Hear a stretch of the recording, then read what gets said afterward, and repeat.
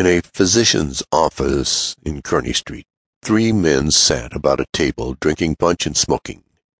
It was late in the evening, almost midnight indeed, and there had been no lack of punch.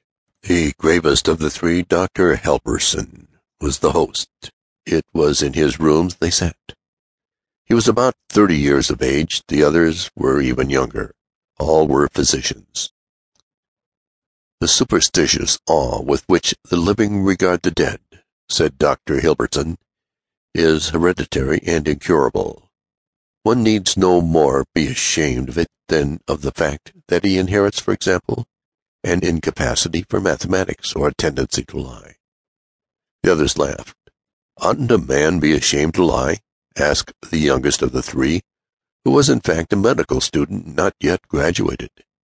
"My dear Harper, I said nothing about that. The tendency to lie is one thing, lying is another."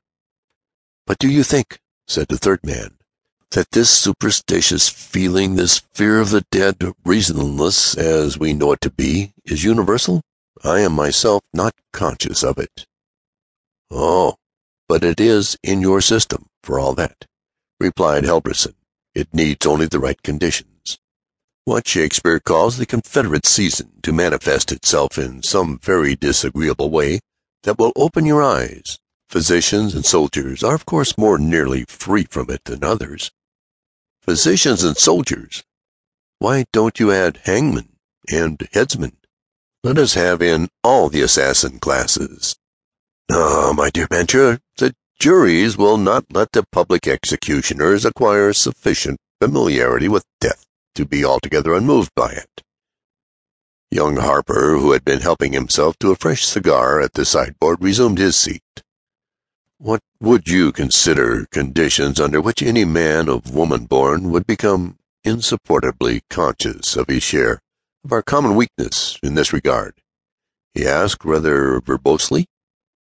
"Well, I should say that if a man were locked up all night with a corpse, alone in a dark room of a vacant house, with no bed covers to pull over his head, and lived through it without going altogether mad, he might justly boast himself not of woman born, nor yet, like Macduff, a product of Caesarean section." "I thought you never would finish piling up conditions," said Harper. "But I know a man who is neither a physician nor a soldier, who will accept them all for any stake you like to name." "Who is he?"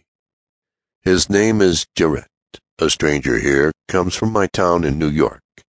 I have no money to back him, but he will back himself, with loads of it." "How do you know that?" "He would rather bet than eat. As for fear, I dare say he thinks it's some cutaneous disorder, or possibly a particular kind of religious heresy." "What does he look like?" Helberson was evidently becoming interested. "Like Mancher, here. Might be his twin brother." "I accept the challenge," said Helberson promptly. "Awfully obliged to you for your compliment, I'm sure," drawled Mancher, who was growing sleepy. "Can't I get into this?" "Not against me," Helberson said. "I don't want your money." "All right," said Mancher. "I'll be the corpse." The others laughed.